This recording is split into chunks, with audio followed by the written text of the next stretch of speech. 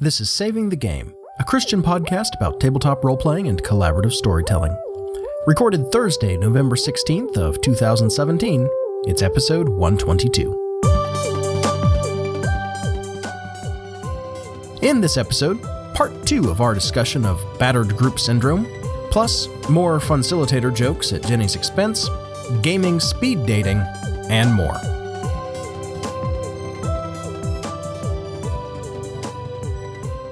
Hey folks, just a heads up for any new listeners. This is the second half of a two-part episode on Battered Group Syndrome. If you haven't heard the first half yet, or just want to refresh your memory, please make sure to listen to episode 121 before you continue on. Thanks. Well, and that kind of leads us into there's another situation. I think we're ready to get into this long-term negatives thing, because there's another situation that just came up in this, and now we're really going to have to rely on the fact that your wife doesn't listen to the podcast, because this is information she doesn't have. And if our third anonymous player listens, he should be able to handle it. Yeah. So we wrapped up a dungeon crawl last session. First of all, the dungeon itself was a form of treasure, which I think was a lot of fun. Turns out when a colony is desperately in need of resources, an iron mine is awesome. Yes. I mean, yes, it's an iron mine that had a bunch of ghasts and ghouls, and I mean, it's got an opening down to the Underdark. Ricks and Grells and... and yeah, I mean, there's a troll refuse pile. There are some problems. Yeah. It's fine. I'm sure it's a fixer-upper. Yeah. It's more of a faller downer, but we can still work with this. It's got good bones. Yeah, it's got a lot of good bones. You've seen them. Yeah. Most of them in the troll lair, although we've left a few scattered around now, but... Yeah, I mean, it does also have a bit of a fungus problem. Yeah. But nothing a good fire can't fix in an enclosed space with limited oxygen. Wait, what? Are we just going to, badly describe the last couple of sessions now? Is that we what we're might as well. But anyway, the point is, one of the little bits in there was, oh, hey, you found a treasure chest that somebody had hidden. There are story tie-ins, etc. Doesn't really matter, but there was a hidden treasure chest. It had some loot in it, including some magic items, which are great. A Cloak of Resistance, which is good for anybody who's got it, and a magic sword. Everybody loves a magic sword. Peter, what's the problem with that magic sword? Problem with that magic sword is that it's cursed. And who has that magic sword right now? Lambert does. And Lambert is your character, just to be clear. He is, yes. Lambert is my PC. This is on Lambert's character sheet. D&D 5e has flaws. When the lowly are oppressed, justice must be uncompromising. Open parentheses, Lambert essentially becomes lawful neutral in his attitude towards you if you're oppressing people, which you have seen with Anti-Bloat and the Grungs. He becomes a much less nice person in those situations where you've got slavers and that sort of thing. Grant, what type of sword is this? What exactly is the nature of the curse on this sword? Well, I mean, it's got a little bit of a problem with a spirit of vengeance living in it who occasionally wants to take over you and make you angry and vengeful. Ooh. It's a small problem. It's fine. Don't worry about it. It's totally fine. So we've got something that feeds directly into one of Lambert's actual character flaws here. Yes, and thank goodness for dice rollers and random treasure generators that come up with goodies like this. So after the last session, which is where this thing came up in the first place, Grant and I had a little bit of a conversation about this, and actually we probably went on for a good half hour or so swatting ideas around, wouldn't you say? I wouldn't say a half hour, but yeah, it was 15 minutes at or least so. 15. This is a sign of when things are actually starting to take a turn for the better. Because in a previous game where there was just way too much screwjob stuff going on, I would have been just okay, well, I'm going to just remove curse at the beginning of the next session and you can't stop me. In this particular case, we had a conversation about how long do we want to allow this to go on? What kind of narrative beats do we want to hit with this? I mean, we really sat there and spitballed back and forth for a while. Yeah, and I'll tell you, I was nervous about this. This felt like a little bit of a gamble to me. And that's one reason why I said, hey, Peter, let's talk about this. Yeah. I mean, I trust you to be like, oh, hey, the sword is cursed, but I didn't feel super comfortable just randomly making you roll will saves or wisdom saves and things like that. It didn't feel comfortable. It didn't sit right with me. So right. After the game, I was like, hey, Peter, stick around on the hangout for a second. And I told you up front, this is what's going on with this sword. I want you to know this should not be a long-term thing. Like, I envision this lasting 3 or 4 sessions at most. So first of all, we've established this is not some sort of permanent screw you. Yeah. This is, here is a problem that you will have to deal with. How would you like to handle it? Because the other thing I said was, I don't want to have to do any role-playing with this. I would love it if this all came from you. Which sounds like work for the player. Like, oh, well, I'm putting this all on you. But it's liberating because I am not saying your character does something you did not expect, and I'm ripping agency away from you and I'm ripping control away for a second. Yeah, this is almost, in a way, you almost gave me like a temporary fate aspect with this thing. Yeah, I'm giving you more spotlight time. This is going to be an interesting thing about Lambert for a while. Yeah. And considering how contemplative and tough on himself Lambert is, this may be something that has long-term consequences, even if he doesn't do anything particularly bad. I suspect it'll have long-term internal consequences, and it may cause some issues with some relationships with other NPCs. Certainly it'll have some interesting consequences, I hope, in relationships with the other player characters. We'll see what happens. I don't know.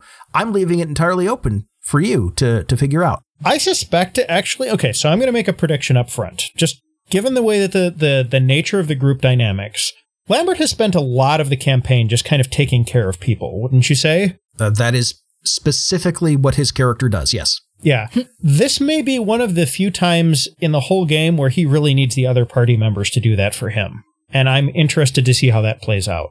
Especially out of combat, yes. Yeah. That's very true. Here's the thing.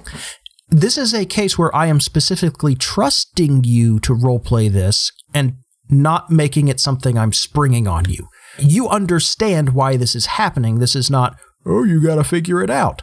Yeah. I mean, there's a certain charm in a group that trusts the GM to, something is weird. I don't know what it is. My character and I get to figure that out together. There's a certain charm to that. It's a mystery. Yeah. But that is not a story you can safely tell. That's not a storytelling experience you can safely have in a group where there is no trust. Mm-hmm. Yeah. And also, I think even in a group where there is trust, like the one that we have, I think a lot of the time, I don't want to say mysteries are overrated because they're not. But I think making everything a mystery is perhaps overrated. The beetle was a mystery, figuring stuff out is fun. But sometimes with things like this, you'll have a situation where, and this goes back to a lot of the stuff we've been giving advice about, handing narrative control over to players is often good. Co-opting players to make your world better and more interesting is often good. This is doing multiple of those things at the same time. Yeah. And even though this is going to be rough for Lambert, I personally am kind of looking forward to seeing how this plays out, what Grant puts in the story to bring this to the fore, what the other player characters do about this. And I'm already trying to think of, well, it's getting pretty close to game day, but like right after we finished with that conversation, I started the process of thinking about, okay, what kind of tells can I give him that that will let the other players know that something is off with this guy almost immediately. I think it's going to be a fun couple of sessions. I really do. Yeah, I'm looking forward to it. It is a storytelling opportunity rather than a hit job on a character. Yep. Or a player.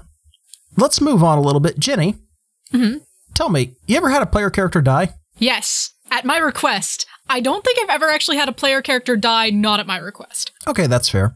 Did the GM ever make you start at 0 XP and level 1? Almost. When the character died at my request, he was like, fine, go make a new one at not quite 0 XP, but like we'd started the game at 5th level and we're now at like 12th level. And he was like, right, you start a little lower level than everybody else. And it was a little grudging. Was that grudging particularly nice? No, it felt bad. It felt real bad. Yeah. Listen, the classic, you start at level 1 with 0 XP is kind of the worst case of it. But if you're trying to have player continuity and an equitable player agency in a system where level and like totals of accrued XP or skill points or whatever matter, don't punish players for something you did. Yeah. At least let them remake the PC. Because if I recall, in that instance, I did not get to remake my own PC. It was made for me. Wow. Oh, that's much worse. This group, I've got stories about this group that I would like to reserve for the abusive groups episode that we've been planning for a while. Lovely. Yeah. PC mortality matters in some games, and that's fine. There are some games where it is the story of a large group of people doing things, and some of them die along the way. I mean, Fire Emblem is that in video game form, and it works fine. Valkyria Chronicles too. Yeah, there are all sorts of these. But when you lose someone, remember, there's a player who has to sit around, and if you punish the player for something that happens in-game by making whatever they replace that dead character with less effective, less able to act, less successful, that's always going to be frustrating. Yeah, and not towards any useful end either. I mean, once again, this is a hobby. You know, the whole goal here is to have fun. So deliberately making it so somebody stops having fun because something happened in the fiction is unnecessary. Exactly. Another thing to think about, when a player character dies, that's a highlight moment for that character, not a sad trombone ending. Yeah, you talked about this quite a bit in the Exo Squad stuff that you did at Gameable, and I thought that was very full credit interesting. to Chris for this one, actually. Yeah. For really pulling this to the fore. The idea here is that when a player character dies, they should get a moment to be awesome, to go out with a bang. Maybe, the character is dead. They've hit 0 hit points. Well, maybe they take some of the bad guys with them and disappear under a pile, but let the rest of the party escape. Or they fly their mech or fighter into the alien ship and blow it up. The thing is, kind of at that point, the rules go out the window. The PC is dead. They're going to die in this scene. Let's give them some cool way to die, or something cool they do before they die, some last moments, some last words. It's a focal point for that character and a way to remember that character at the pinnacle of whatever that character is before you set it aside and say, well, they're done. Yeah. Enjoy that, highlight it, rather than, well, your character's dead. Leave the table, stop having fun, go make another one, or worse, leave the table for the night. Yeah, go do your math homework and come back with another freshly made character sheet that's going to take you a significant amount of time. Yeah, that's the other thing. Like, if you've got a crunchy system, having to sit down and make another character at whatever level the party is at is plenty of punishment on its own, in a lot of ways. Yeah. There's a lot of bookkeeping that you've got to come up with a new concept. You have to figure out, what you can do to start making that player build bridges with all of these other people in the party. That's a big deal. Yeah. Death need not be instantaneous as well. A little shout out to a excellent GM, Michael Matthews, who's a booter who runs all sorts of wonderful games. When I was at Fear the Con 5, I was in a Dread game. About halfway through, we had the tower fall, which of course is supposed to mean a character dies. Well, but we were about halfway through this con game, and Michael, like any smart GM, said, I don't want this player sitting around bored or just done with my game.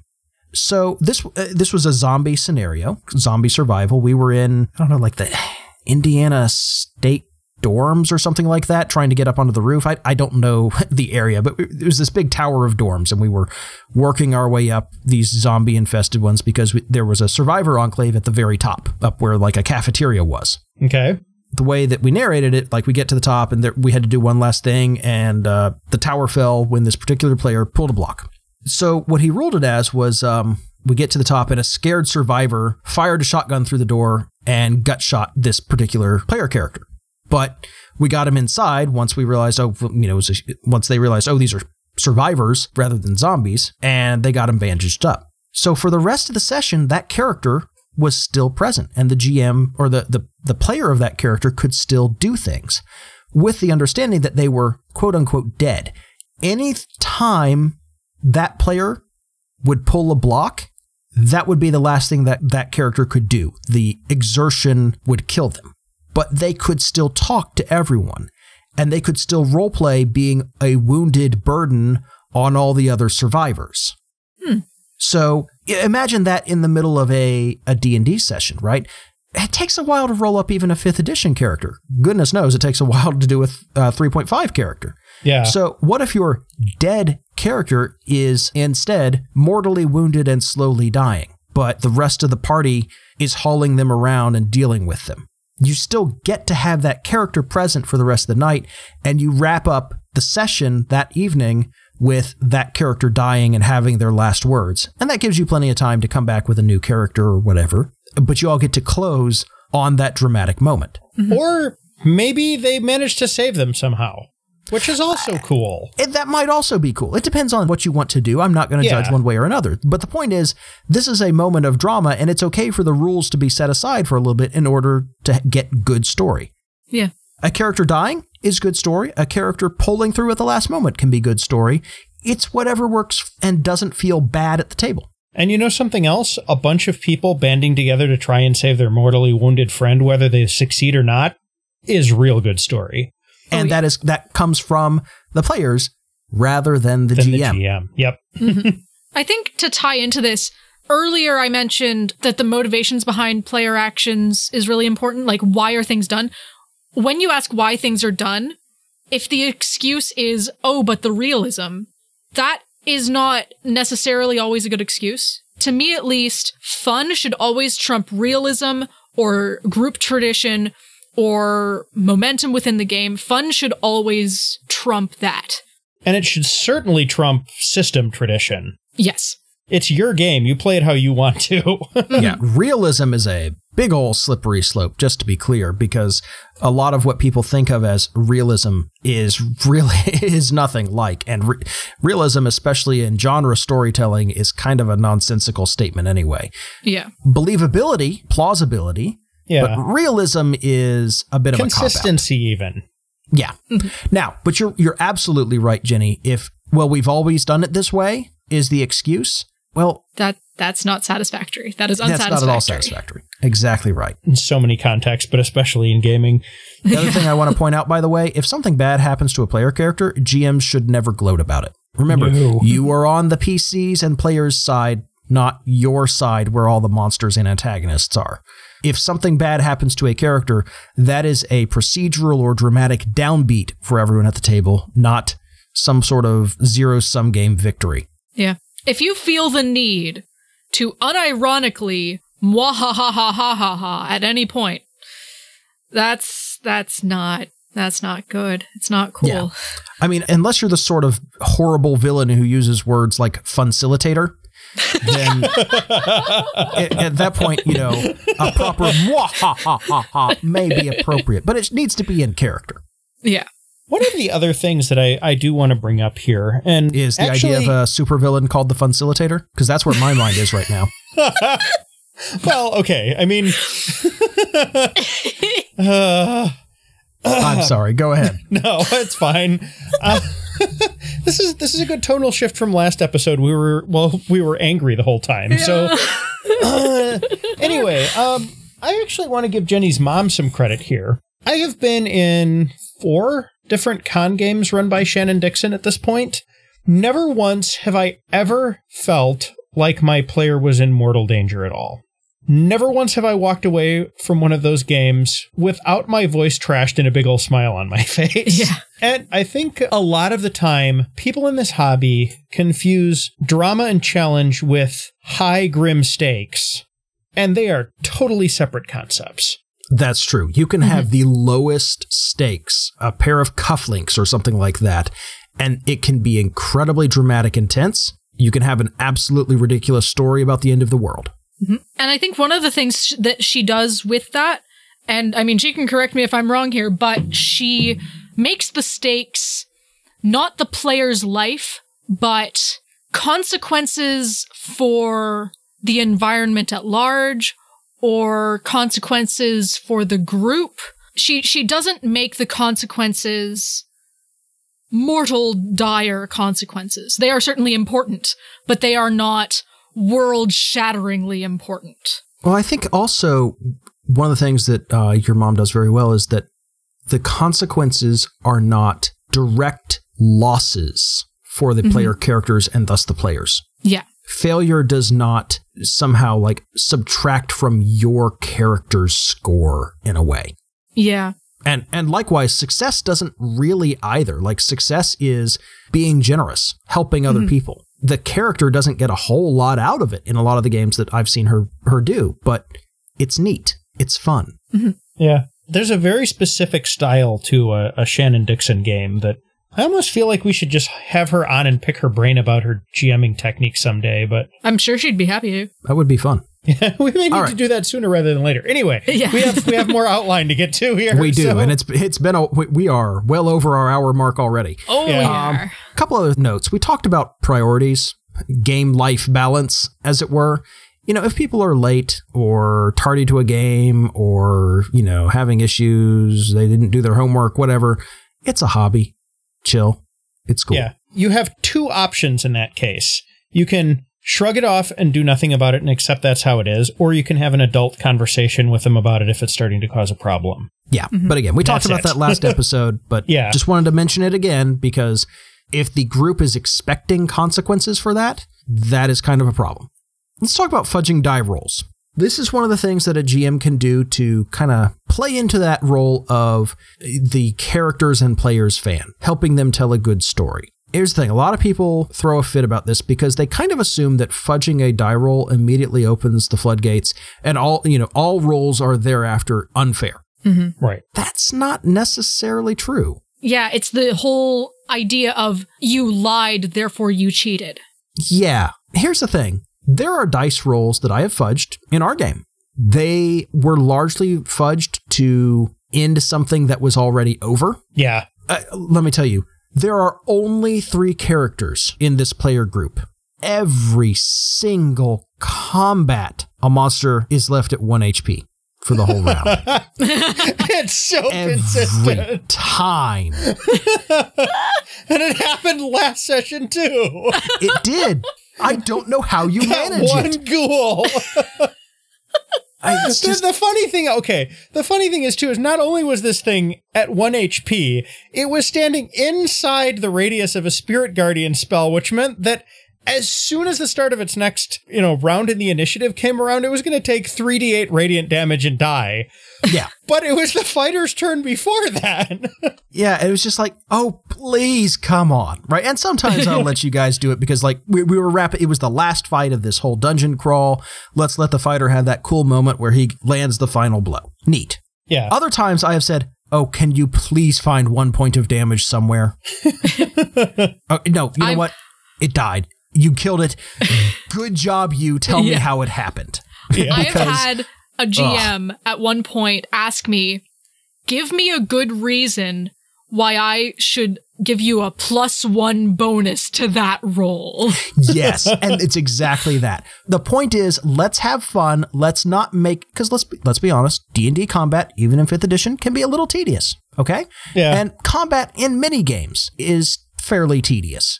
So anything to speed that up, anything to hit the point of, all right, you guys won, good job, let's wrap it up. Anything you can do helps that out. And, make it kind of a fun moment. I like the idea of, give me a reason you killed this thing, even though the dice technically say you shouldn't have. What cool thing did you do? I love that. That's great. Yeah. In my case, it was, I get a +1 bonus because I'm really angry this time. Yeah. And you know what? The GM let me, so I'll take it. Yeah. Yeah. I have also fudged die rolls to avoid TPKs because that wouldn't have been very much fun. Yeah. Looking at how things were kind of set up narratively, there was no good reason for them to live if everyone in the party went down to 0 hit points and started making death saves. Like, this was not a case of something would knock them out and then wander off. So I've had to occasionally fudge a die roll because it wouldn't have been interesting if I didn't. And I think that's the key thing. I'm okay with fudging a die roll if it makes things more interesting. This is not saying I'm putting bumpers on everything and making sure nobody hits their little head. Exactly. Yeah, like that moment with the Banshee, if Lambert had missed his save on that would have just been game over at that point. It would have. Yeah. And I Fortunately, would have Lambert fudged that did roll. make his save on that. Or I would have, frankly, gone outside the rules and said, all right, let's figure out some way for this Banshee that wants to kill all of you to not do that. Yeah, and I think the turn undead that he did in response to that worked a little bit better than it should have. Technically, no. But here's the thing, though. I did like that, it fled far away, because what that turned it into was, this is so much scarier than it actually is. I'm going to get these folks back on their feet, and we are all booking it, and we are running. This is super scary. Yeah, this turned into this tense chase across the island back to the boat, and the things showed up on the shore, and yeah, kind of hit the edge of where it could go out to sea and things like that. It was scary. That was like a legitimate horror movie kind of a moment there where, you're just trying to get away from the monster. Right, but so you know what? It could have caught up with you on the island. Yeah. And we're going to go back and end that thing someday. Well, yeah, but here's the thing. I definitely made sure that turned into a chase rather than it catches up to you in 12 rounds. And then you're all dead. Well, it wouldn't even matter. It's just okay, now we're back in combat. No, the chase turned out to be much more interesting. You guys being terrified of this thing was so much more fun than let's have another combat. Yeah, and frankly, it's a banshee. If you can't be scared of one of those, what are you doing? Right. The whole thing of that monster is that it's so scary that it literally scares you to death. Yeah. So here's the thing. The point of what we're saying is not, aren't we good GMs and good players? The point is, it's okay to do this. You don't have to go by the rules every single time. The narrative is important. The player's enjoyment is important. And cheating once or twice to make a better game does not invalidate everything past and future that you will do in that game. Yeah, I think that the thing that sometimes people forget is that games are part literature and part math. Yes. And if you completely dispense with the literature part of it in favor of the math, you're not going to have nearly as rich and vibrant an experience as you could if you hung on to it. Mm-hmm. The same can often be true of the math. Yeah. Well, and also I want to stress that if you do this every time, it's going to cheapen your game. Yeah. Because there will be no consequence. But there are also times when it's this is what the dice say. You guys need to deal with the systemic consequences that you signed up for. Yeah. I've done that plenty of times in the D&D game. We had kind of a half in and half out of character argument about going and taking on those undead at the end of the dungeon because Lambert was out of spells and I wasn't super happy about going in that situation. But the rest of the group was no, we can handle it. And they were right, for the record. And so we did. But I was kind of if this goes south in a big way, I cannot pull us out of the fire like I usually do. I am out of resources. Oh, you guys were scared, and I was not going to let you do a long rest to recover everything. Yeah. Short rest, yeah, sure, fine. But, part of a dungeon crawl is resource management, and that moment of, we don't have much left, and here's the big bad. Yeah. That actually turned into a really cool combat, but we're running long anyways, so I should... stop talking about last game session. The challenge of that still is important, right? Yes. I did not fudge and be you kill all the ghasts while they're still in their coffins and nothing matters. Yeah. But the important thing was I made sure the group had fun. Yep. Rather than springing the ghasts on you while you were resting and not letting you rest. Or there are 30 ghasts. None of that. You guys saw what you were up against, had to make a tough decision with freely provided information. Yep. And part of the reward, the reward for the players, was succeeding with the consequences of the decision that you guys made. Yeah. Well, and it was one of those things, too, where it was we kind of pulled together and we're okay, we can do this. We got to be careful about it, but we can do this. And yeah, you felt smart. You felt tough. That was fun. All right. Last thing. We've talked about grace in the previous episode. Demonstrate grace at the table. I'm going to hit that point over and over again. Be gracious to the other players. Do not be cruel. Do not be vindictive. Do not be antagonistic. Be generous. You are there for them. You are a host, and players should certainly do this as well. And by the way, exhibit that same behavior away from the table. This is not just a GMing advice. This is advice that Christians live by. Grace and mercy. Read most of Paul's letters. Honestly, to find more scripture on this topic.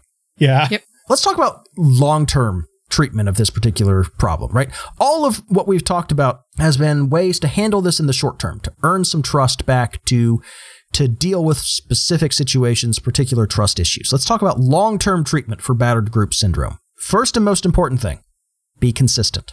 Trust is earned over a long period of time. If you're trying to get people to lower their guard and trust you to play fairly with them, you're going to have to be trustworthy and consistent and fair and open, not just in the first session, not just in the first game, but over a long period of time. It's going to take twice as long to earn back that trust and get those behaviors to go away than it did to form those habits in the first place. And by the way, this applies even if you weren't the one who lost the trust in the first place. Oh, absolutely. Yeah. Which is not fair, but it is absolutely the way human psychology works. Yeah. If you are that GM, it's going to take longer. And I'll tell you right now, you can't do this in secret. You need to have a talk with your players and say, hey, listen, I've realized I have not been a good GM. I'm going to make these changes. I would like it if you worked with me to help me build up these good GMing habits, which hopefully will improve our game and help you feel less uncomfortable at the game and enjoy the game more. You're going to have to take that first step if you're the one who's caused the problems in the first place. This is standard for trying to fix problems in any relationship. The person at fault needs to be the first one to back down and open up and say, I am sorry. A good heartfelt apology saying, I am sorry. I repent of this behavior and I'm going to try and do differently going forward. This is what I'm going to do. That is invaluable, and that has to come from you. Mm-hmm. If you are a GM who's picked up this battered group somewhere along the way, being reassuring and open about what you're seeing does go a long way. Yeah. Set some clear ground rules that emphasize enjoyment and creativity over proving how hardcore everybody is. Make every effort not to take things personally and decide up front that, that whole meth not even once thing? Taking grudges out on people in-game, not even once. Solicit feedback and try to act on it. This is one place where I'm really going to give Grant some props, is there have been a few sessions where things have actually gone well and we've sat around and dissected why things went well, or if something didn't quite work, we've tried to figure out why that is. And this is something that you may not be able to do right away. You have to have a certain baseline of trust built up, but once you get to that point, this will be part of a virtuous cycle that helps build it to higher levels, and it also gives you good feedback as to, hey, what is my group like so I can do more of that? What is my group not like so I can do less of that, you know? Yeah, when people want to stick around after the game to talk about the game, even if it's to talk about problems they're having with it, that's a sign that things are starting to be good, because they're not in the mindset of, I need to get away from this GM as fast as possible. Yeah. You know, the thing that made me, I think, probably the angriest in recent times that I've seen specifically in a tabletop gaming group on Facebook, was a GM came in and said, hey, one of my players asked for me to put more detail into my game. What kind of suggestions do you all have? You know, asking this question in good faith. Sure. There was so much advice to just like kill the player character off in a really detailed and gruesome way. And it's like, no. You don't understand how good that kind of feedback is. If somebody comes to you with that sort of thing, don't take that as an insult. That is a diamond somebody just handed you. Polish that sucker up and let it shine, you know? Someone trusted you enough to give you feedback in the first place, which is, I know for me, a huge thing. And they were specific enough about it that to make it actionable. And you want to take that to heart. Like, that's such a good environment that you've fostered there. Keep that up. Yeah, they are engaged enough to want to improve the game. Yeah. Awesome. Yeah, and I mean, that particular request is basically, hey, tell me more about your awesome game world. Yeah. You're not telling me enough about it. Yeah. And it may be, hey, I'm having trouble visualizing what's going on in the game. Sure. That's also valuable. Yeah. Negative, I hate to say it, negative feedback and constructive criticism is much more valuable than a pat on the back. It is, yeah. Harder to stomach sometimes, because it's easy to take things personally and, take constructive criticism as nitpicking or a personal attack. Listen to it carefully, set that mindset aside, hear what your players are asking for. Maybe, try and get clarification if it's not particularly clear. I'll be honest, sometimes I've tried to give feedback myself and not been entirely clear on what my problem actually was. It happens. Yeah, and it happens in my job all the time. Sometimes. You know, I mean, here's the thing. I do support for a living, software support. I get people complaining all the time, hey, such and such isn't working. I'm having such and such problem. I'd like such and such feature. Half of the time, they're really asking for something else. Like, half the time, I want this is really, I'm trying to do X. The only way I can think of is this process I've laid out. My job then is to parse that and say, oh, I see what you're really trying to do, or get feedback from them and say, can you tell me why you want to do this process? What are you actually trying to accomplish? And then once it's clear what they're actually trying to accomplish, what their business need is, I can turn that into a feature request that actually solves the problem. So make it a back and forth. Ask questions if you need clarification. That's important. Don't just uncritically make changes based on everything any single player says. And that's kind of dangerous advice that can turn into don't listen to your players. Do listen to your players, but try and dig a little deeper because they may not know exactly what they want when they say it. Try and tease out what they're actually wanting out of your game. Mm-hmm. Yeah. A couple other things, and these are in extremis steps that you can take. If you are the GM who is the source of some of these problems, maybe take a break for a little while. Let someone else GM, maybe take a break from the group. Try some different kinds of gaming. Try different kinds of games, like, different computer games or something. Peter, I think you've got a term here, like walking simulators. Yeah, things like Gone Home. You know what? I actually have a better piece of advice, though. And this is going to be a really bizarre deep cut from me, but I can't believe I'm actually going to say this in an RPG podcast, but find the 1985 Anne of Green Gables movie and watch it. Okay. Because there is an enormous amount of drama, character development, plot, and there's no meat grinder aspect to it at all. You have people confronting their own prejudices. You have relationships evolving, people growing and changing, and especially if you can find the follow-on movies from that. I know it's bizarre, but I think it's something that a lot of GMs, especially if they're used to just kind of stereotypical D&D kinds of games, really owe it to themselves to find something that is wholly different to go and look at and consume, and that's just the one that pops into my brain. This is exactly why we keep recommending Stardew Valley. Yeah. Yeah, it is. It's a very satisfying game where you there's this positive cycle of investment where, your farm is growing and you're getting to be a more awesome farmer and miner and fisher and so on. Great. The thing is, aside from the mining minigame, there's no danger to your character, but there's a lot of drama. There's a lot of storytelling that happens, and there's real connection that happens in that game, even though there's no threat to any character at all. Yeah, just to kind of drive this home a little bit, if you get quote-unquote killed in the mines, you will be rescued by the villains. Yeah. Yep.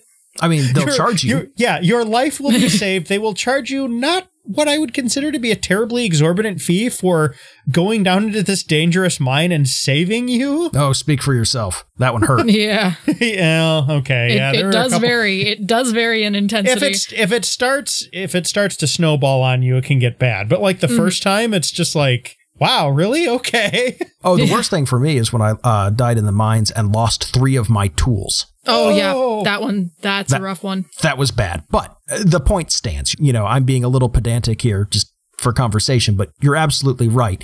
There are minimal consequences for failure in that game. And even, the quote unquote violent part of the game where you're kind of doing a very basic dungeon crawl kind of thing in a very, very mild roguelike has no bearing on the dramatic action happening elsewhere in the game. Yep. And apart from video games, I think one of the biggest things as a player that helped me get over a significant amount of battered group syndrome was going to a convention. Because that's like speed dating for games. And you get a fair number of games in a very short amount of time. You get to see a wide variety of GMing styles, a wide variety of games and systems and so on and so forth in a very short time span. So if you can, get yourself to a convention and just see what else is out there and see what you like, what you don't like, what other people around the table seem to like and engage with. Maybe go with somebody else from your group.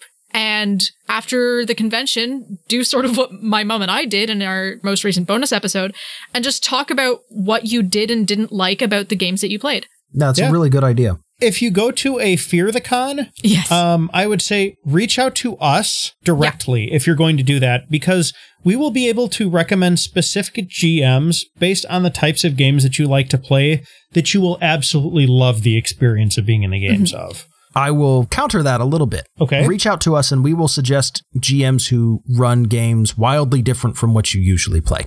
Yeah. I think you can do both at the same time, but go ahead.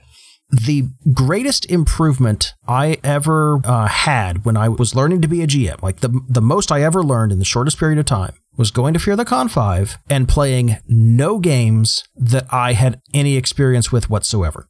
Yeah. Because I got to try all sorts of things. Interestingly, you know how we were talking about habits? I had a lot of bad habits because all I'd really been playing was like Shadowrun and D&D. And maybe I don't remember even if this is when I was playing Mage or not. That was kind of all I had. When I sat down to play games that didn't have any of those habits ready and waiting for me, I was suddenly a much better role player. Like, forget GM, I was having fun role playing, and I didn't really like role playing a whole lot. I didn't really like talking in character. I was going full out in character as much as I could, being silly or serious, whatever the game required, being as deep into the game as I possibly could, because I didn't have any of the hang-ups that said, oh, no, we don't role play here. We don't talk in character. Mm-hmm. I think the furthest I ever got into a character was that very first Trouble with Rose game that Shannon ran. I was that crazy mouse with a near perfect moral compass and no common sense whatsoever for a while. Yeah. And, you know, my first game at Fear the Con, if I remember correctly, was Derek Knutson's Soul Calibur anger management therapy game. Huh. Which you have talked about on innumerable occasions, and I really wish I had seen. It was delightful, especially since my character communicated entirely through hand motions and hissing.